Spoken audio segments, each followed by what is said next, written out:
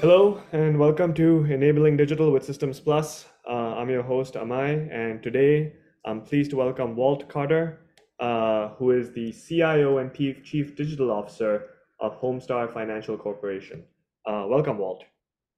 Oh, thank you, Amay. It's great to be with you today.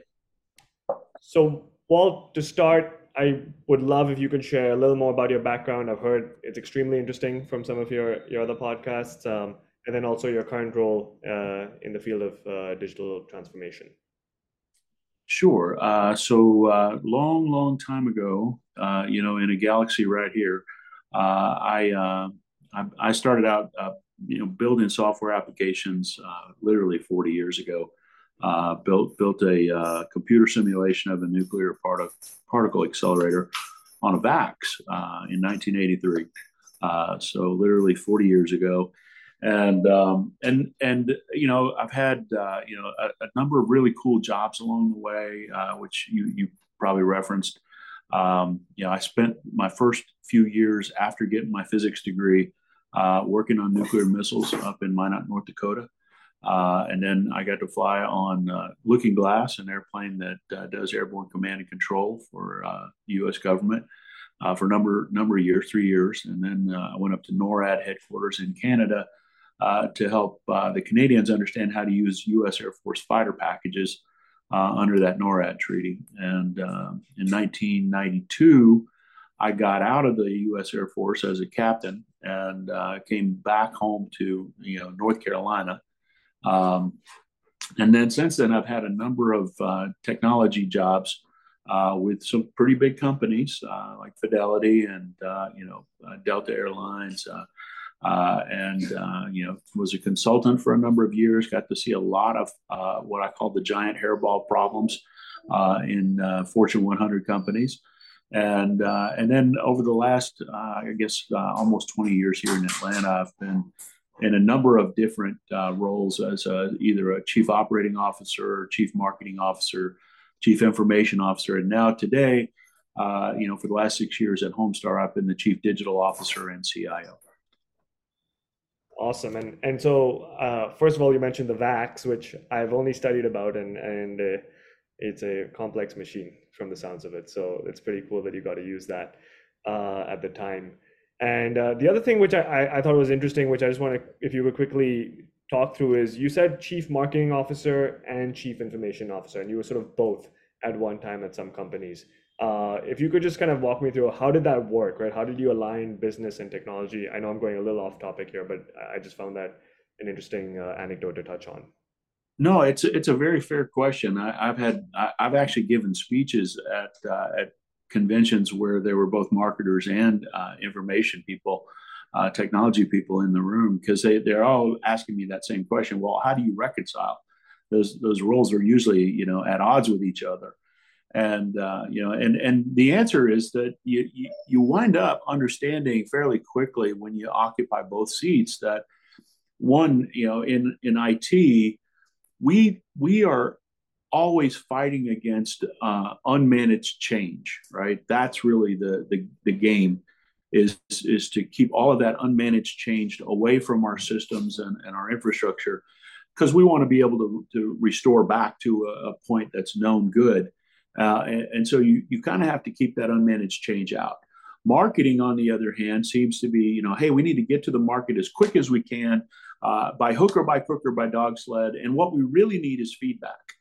What we need right now is to know whether these campaigns are working, whether we're getting any traction with our offerings, right? And so we need feedback. And truthfully, though, what you find out is that if you could get both of those teams working together and develop the kind of nimbleness or agility that you need to get the marketers the feedback that they need as quickly as possible in a repeatable, traceable, and consistent way, they win.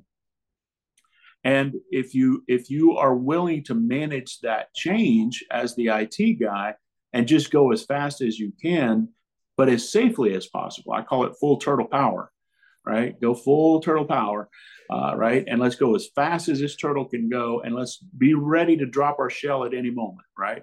And again, you can balance that because ultimately they need in marketing, they need to know that it's verifiable data, right? This is not just a whim. This is not just a we think it might be working this way. So the best data analysis actually happens on the marketing side a lot of times because you want to know very quickly whether this is real or not. And again, without the traceability and the ability to link things properly, right, which is an administrative task. It's not sexy in marketing. It's not glam. It's just administratively. How do I know which campaign is driving the needle and which one's not? And that's tagging and bagging and stuffing. The kind of traditional stuff that we do all the time in administrative tasks for IT. So, like I said, it's not a real conflict. It's an imaginary conflict. Mm-hmm. And then again, you do recognize that I have a need for speed on the marketing side, and I have a need for control on the IT side. And as long as you satisfy both of those demand elements, you win. Yeah, and I mean, I love that you can speak to both the business side and the IT side and kind of use a more holistic view to drive decision making and move faster. So, well, given your experience both as a chief marketing officer and a chief digital officer, what are you seeing as some of the sort of emerging technologies that are driving innovation in the mortgage industry today at large? I know you've been in the mortgage industry for over 10 years now. Yeah, obviously the one that everybody's talking about right now is generative AI, and just a ton of excitement about that tool set. Not a whole lot of focused thought right now. I would say from the vast majority of people out there, just a lot of excitement because it emerged suddenly, and people are going, "Hey, what are we doing? What are we doing? Why aren't we doing something?" Right? And AI's been out there for a long, long time, as you guys know. In your company, and AI requires certain high quality data in large data sets in order for you to really take advantage of the capabilities of training neural nets and doing more than just machine learning.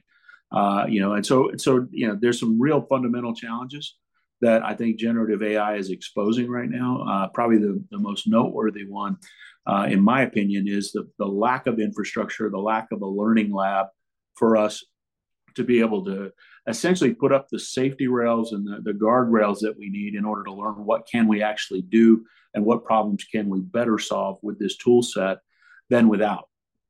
And a corollary, by the way, just as a way of thinking about this, a few years ago, everybody was all buzz about blockchain. But what we found was blockchain is a really expensive way to largely do what we can already do with the SQL database. I don't really need blockchain to be able to do the kind of things that they offer with blockchain tools. I can do that with SQL at a much lower price point. And so what we're seeing again is a lot of people are trying to rush to do something with AI without thinking through that cost of value relationship. And just like the dot-com boom before all of that, you're going to see a lot of people doing stuff just because it's better to be doing something than not. But then they're going to have to pay the piper, at some point for not thinking their way through that. The enterprises are all looking at this going, look, there's a lot of privacy and security risk. There's a lot of data exposure potentiality here that we've got to be mindful of. A lot of potential things that are going to trip up our risk committees and our legal teams.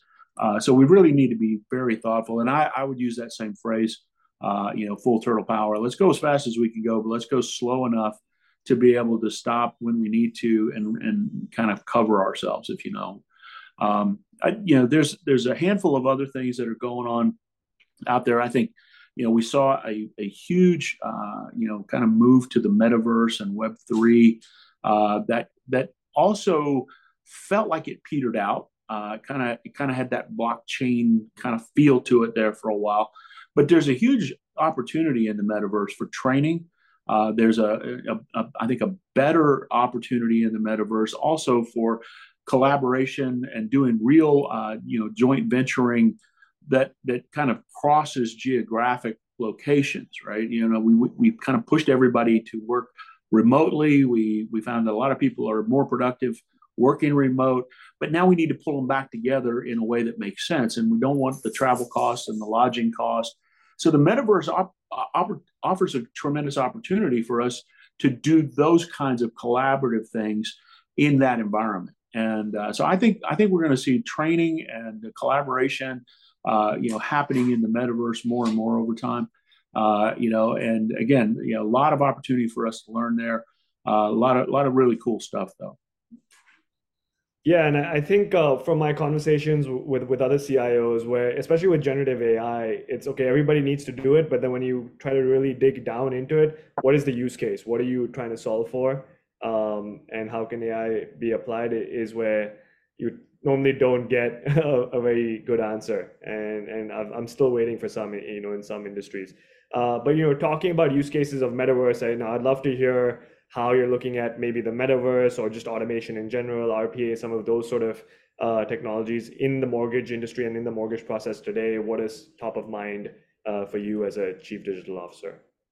So I think the mortgage industry in general is ripe for a technology intervention in a lot of ways. We are very much a manual throw bodies at it kind of culture across the board.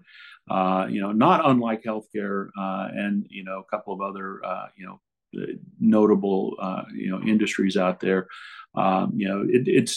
It's always easier to manage automation into a manufacturing type of environment, and when you start moving into services, it gets a little bit more nebulous, right? And yet, we've got plenty of opportunity here. We turned on RPA, in several threads over the last few years that I've been at Homestar. Found out that worked really well for us. Now that you've got the ability to layer on some workflow engines on top of that RPA, and then generative AI for curation and distribution of real effective knowledge management. Now you've got a really potent tool set that I think is going to really change the way we do the mortgage process, and I think it's going to change it at the front end as well as the back end. And so there's a lot of consequences to being able to pull these tool sets out. I also think that that you're going to see, just like in healthcare, a resistance to use the new technology. You're going to see that as a slow roll, not a fast roll.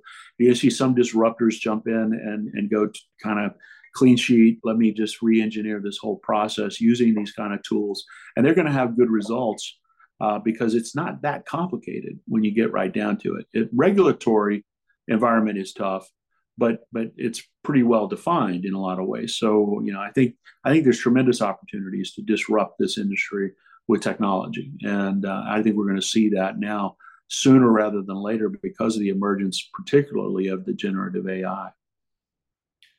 Yeah, and I mean, I think it's amazing the amount of potential technology has to disrupt certain industries. But what we've often found as a big sort of roadblock is, okay, choosing the technology is just the tip of the iceberg. Actually implementing it and driving change through your organization and getting people to use it, like you said, there was resistance in the healthcare industry to use a lot of technology. What are some of your strategies to overcome that and drive that change management across your organization? So the best strategy that I've encountered over the years, and again, I've been doing this for 40 years, and I actually wrote a book a couple of years ago on change leadership.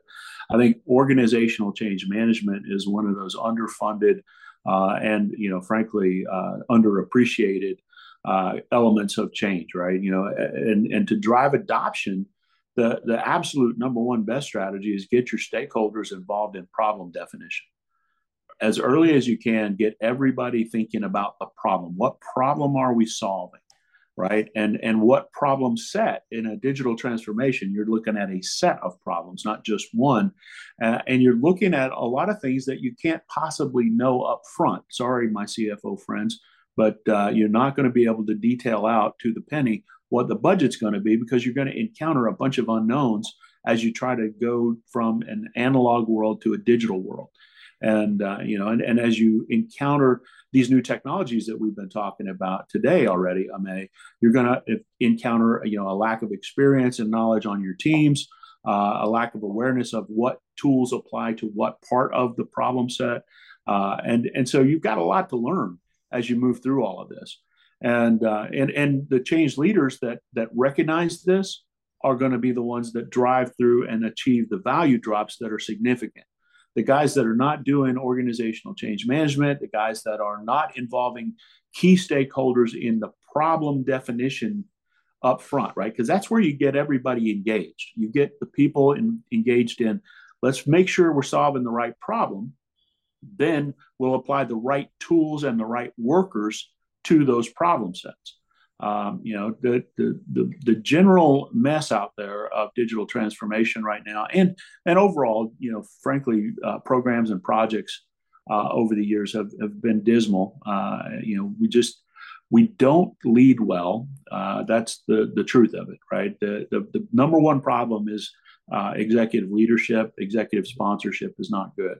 And again, you don't have enough people that really own the problem set to also then own the solution set. Mm-hmm.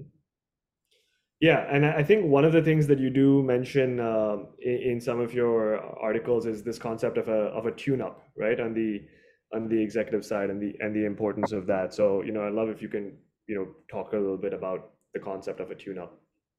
Yeah, and it's really kind of related to my experience in a band in middle school and high school, right? I show up at the band and I get my saxophone out, and the first thing we do is we all play concert B flat together to see who's in tune and who's out of tune, right? And we all tune to that concert B flat, and we start to address the music together in tune at the beginning. Then you play for a little while.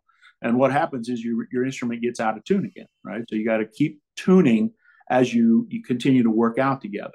Well, it turns out that an executive team needs to go through that same kind of process. We can get alignment for a minute, and then we're going to have to keep tuning and make sure that we stay aligned all the way through whatever that joint effort is that we're working on. And there's some tools that I've talked about on the other podcasts and in my books about how you do that. But the most important thing is just to make sure everybody agrees on, here's what we're doing, here's why we're doing it, and here's how we're going to know when we're done. And if you can get people to stay aligned and tuned on just those three elements, you've got a really, really great chance of delivering successfully. As soon as you see cracks in that foundation, I don't know why we're doing this. What are we doing again?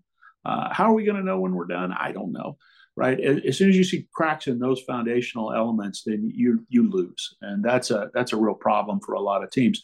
A lot of teams don't do tuning either, right? They do great launches, but then they don't come back and make sure that everybody's still staying on the same page. And if you think about it, as you move through, especially a transformation, you're going to be adding people to your team kind of throughout that life cycle. It's not static, it's dynamic. And as you add those new people, you got to get them grounded in that same set of foundational elements as the team that started, right? And the best way for you to do that as a leadership team turns out not to do it yourself as a leader, but to have the people at the lower levels in the organization explain the problems, explain what they're doing to try to solve those problems, and then answer those three questions: what, why, and how are we going to know we're done, right? And the more you get that bubbling up from the bottom, the more likely you are to keep the whole band in tune all the way through. Amazing. So it feels like it's evolving from a band maybe to like an orchestra of sorts, right? And with an expanding team and everybody trying to be in sync and play together. What do you feel? Think about your leadership role there, and the orchestra is a good analogy, right? If you want to get a lot of musicians on a stage, and you want to get them all playing, in tune with each other, but a complex piece of music, right? A big complex piece of music that involves a full orchestra, then you got one guy that stands up in front and just waves a baton, right? He waves a baton. He's keeping time for everybody. He's telling you, this is the timing that I want everybody to stay on, and every once in a while he's he's waving at a certain group in the orchestra and, pushing some others down, go quiet here, raise more here, right? And so it truly is an orchestration to involve all of those different groups with different skills, different instruments, and then pulling it all together in a way that emotionally connects with an audience, right? The highest reward for an orchestra is actually a standing ovation. And the standing ovation is a representation that that orchestra and that maestro delivered in a way that connected the music emotionally to that audience in such a powerful way that they felt like giving that uproar, and standing applause.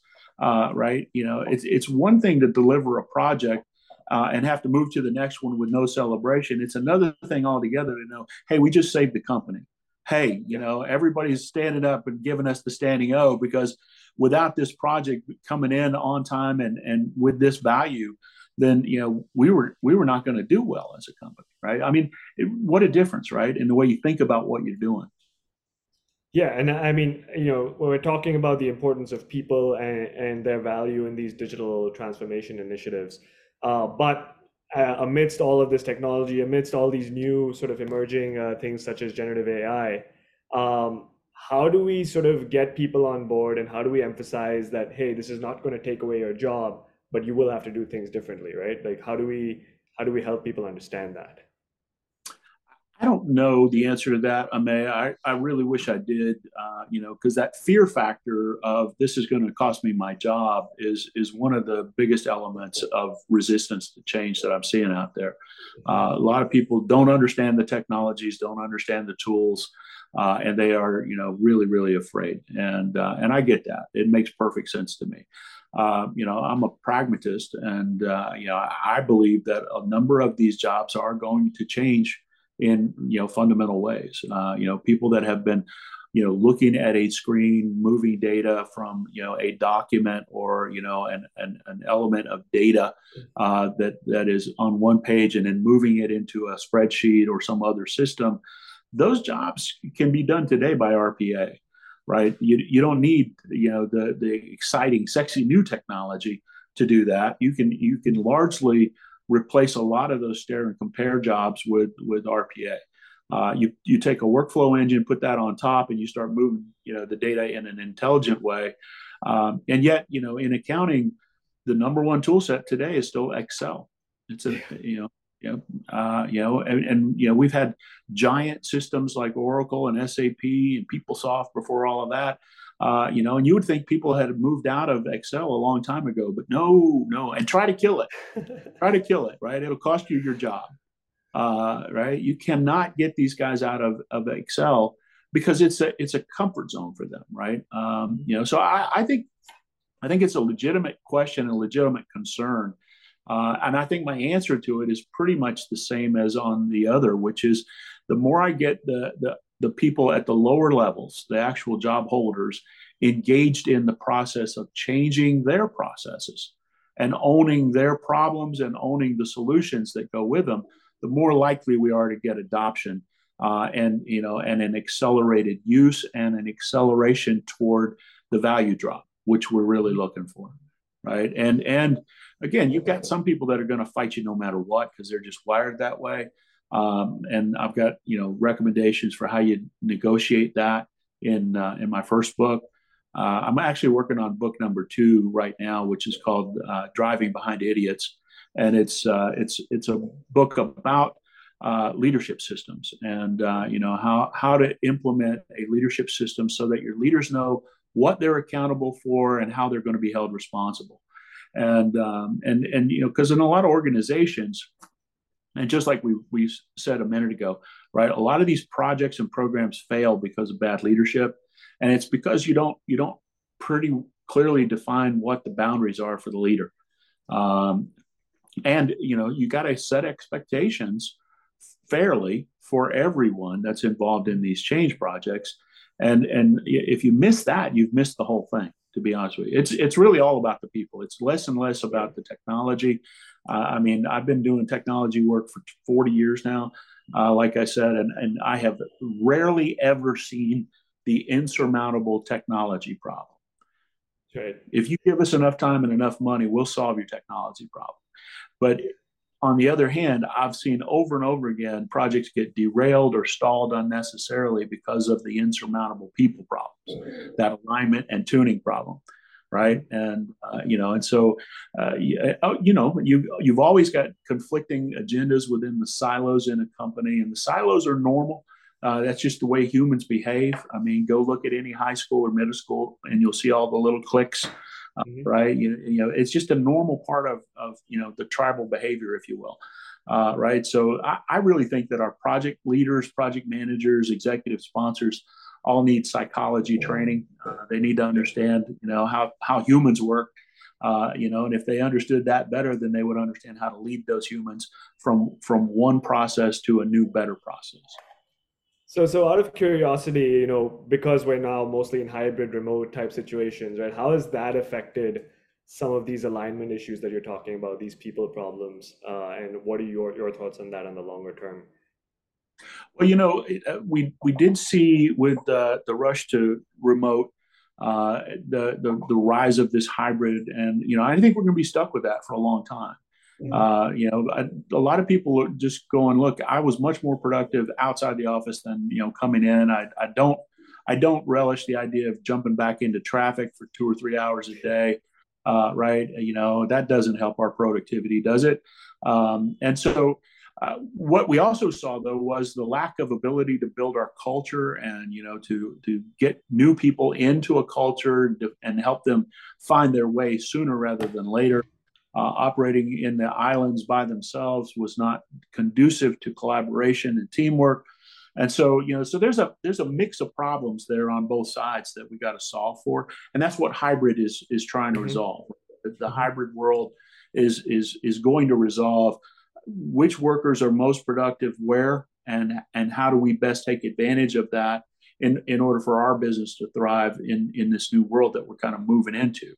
And again, a lot of these tools help with that. I think particularly the multiverse, metaverse world, Yeah. right? Those give you that opportunity for proximity and engagement in an innovative way that doesn't require you to leave LA and come to Georgia, for instance, right? You can meet in a room in the metaverse. And do everything you need to do. There's actually a mortgage company I just saw in California that does everything in the metaverse. So Oh. they invite their clients to come into a virtual room, sit down at a virtual tabletop and meet their loan officer, all with an avatar. Right, and it's kind of cool. I mean, it's a little hokey too, but it's Yeah. cool, and it'll evolve. Um, because again, you got customers. We operate in 46 states, Yeah. and by the end of the year, we'll be in all 50 states. But bottom line is, you look at that and you go, I think there's some tremendous opportunity to use these emerging technology tools to help facilitate more human connection. And if we Yeah. think about it that way, then we win, I think. Yeah, so more like embrace the technology and see how you can use it versus resist it, and try not to and try to stay away from it as long as you can. I love it. Just speaking of these emerging technologies, metaverse, generative AI, you spoke about data privacy. What are some of those sort of ethical considerations and privacy considerations that you should think about, even though you're trying to move super fast with some of these new technologies? How to Well, be safe? yeah, I think these are some of the tougher problems for us. I also kind of think a little differently about some of this than some of my peers. I had a great conversation a few years ago with the guy that founded Chick-fil-A here in town. Oh. He's passed away since then, but he had just come back from Congress where he briefed both the House and the Senate in a joint session on the topic of business ethics. And Truett Cathy told a bunch of us here at the Atlanta History Center one night, you know what I told him, Walt? I told him there ain't no such things as business ethics. You hire people in your business, and that person that you hired either has ethics or they don't, right? And either way, your business doesn't have ethics, but an individual either has it and uses it or doesn't. And you have the consequences either way. So make sure you hire people with ethics. Mhm. right? And that's kind of the takeaway. The technologies don't have ethics, right?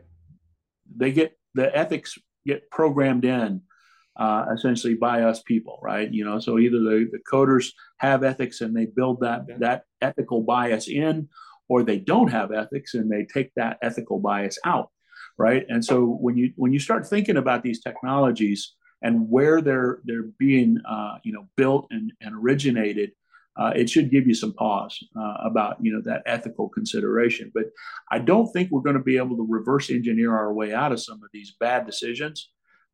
We're just going to have consequences, and that's a real challenge for us. Yeah, and I love the fact that you think about it from an individual level, and businesses, fundamentally don't have ethics. That, of course, it stresses the importance of hiring the right people, which is very challenging. But what are some of the other, finally to wrap up, what are some of the other opportunities and challenges that you see in this ongoing journey of digital transformation? Well, probably the biggest one is the emerging regulatory world of privacy, right? And what does that mean? I mean, when we look at in my business, we look at the California Consumer Privacy Act. More broadly internationally, you're looking at GDPR, Yeah. and you're looking at some of the learnings that have already happened there. You're seeing a lot of the states here in the United States, following California very closely. So we're going to see a whole lot more focus on privacy and personal security of data, right? And yet, every time those regulatory guys, load up on us, what they're really doing is adding cost to our business, but there's no offsetting revenue opportunity, right? They're just adding costs, so it's decrementing our margins. And that means we've got to be more creative about finding new revenue streams to offset that cost thing. And that's where, again, my thinking on this may be contrary to a lot of others, but I think that's one of the biggest problems in healthcare pricing, for instance, right? We layered in all of these regulations, all of these, detailed, cost elements that you can charge for, and here's how the limits work set by the government and the insurance agencies. And now the doctors and the practitioners are out there having to get real creative about how they bill us because there's not enough money in the stuff that they're serving us, right? And it's creating opportunities for these ethical concerns, right? The corruption. Mhm. Why does an aspirin cost me $200? Well, the answer is because I can charge you for $200 for an aspirin, but I can't charge you the full amount that it cost me for you occupying the bed because I'm capped there, right? So I'm going to charge you everything I can for the bed, but I'm going to make up the difference by charging you higher for the aspirin. And you've got to think in ecosystems, Amay. I mean, let's look at a different problem, right? Right now, you've got a huge concern about commercial real estate in downtown Atlanta, where I live, and I saw a big article on that right before I logged in with you. And a lot of the businesses that were built to serve the office workers without the office workers there are going out of business. Yeah. So the ecosystem is suffering, right? And the owners of those buildings are going, but if the office workers are not in the buildings, then what is the value of the real estate? So you've got this ecosystem problem. It's not just do we put our people back to work in the office or not? It's a question of, well, what about those restaurants? Do we need to protect those restaurants and the dry cleaners and the childcare facilities that were all built to help our employees navigate those parts of their lives while they were at work, right? And so when you start thinking about these problems, from a root cause level, you start seeing it's not just one problem. There's a whole lot of elements in an ecosystem that you've got to address. And so I don't think these are lightweight little problems either, right? Healthcare is not a lightweight problem. And certainly, returning to the office or not returning to the office, those are going to be complicated for us. Yeah, I think there's no shortage of things to think about, and definitely thinking about an ecosystem. It's the right way to do it, but definitely not easy. And so, finally, Walt, I think that's all we had for today. The only thing I would leave with is how can our listeners get in touch with you or follow you, whether it's on LinkedIn, Twitter, social media? what's the way for them to best way for them to get in touch with you? Great. So easiest way is on Twitter or X at Walt74. I'm at Walt74 on X.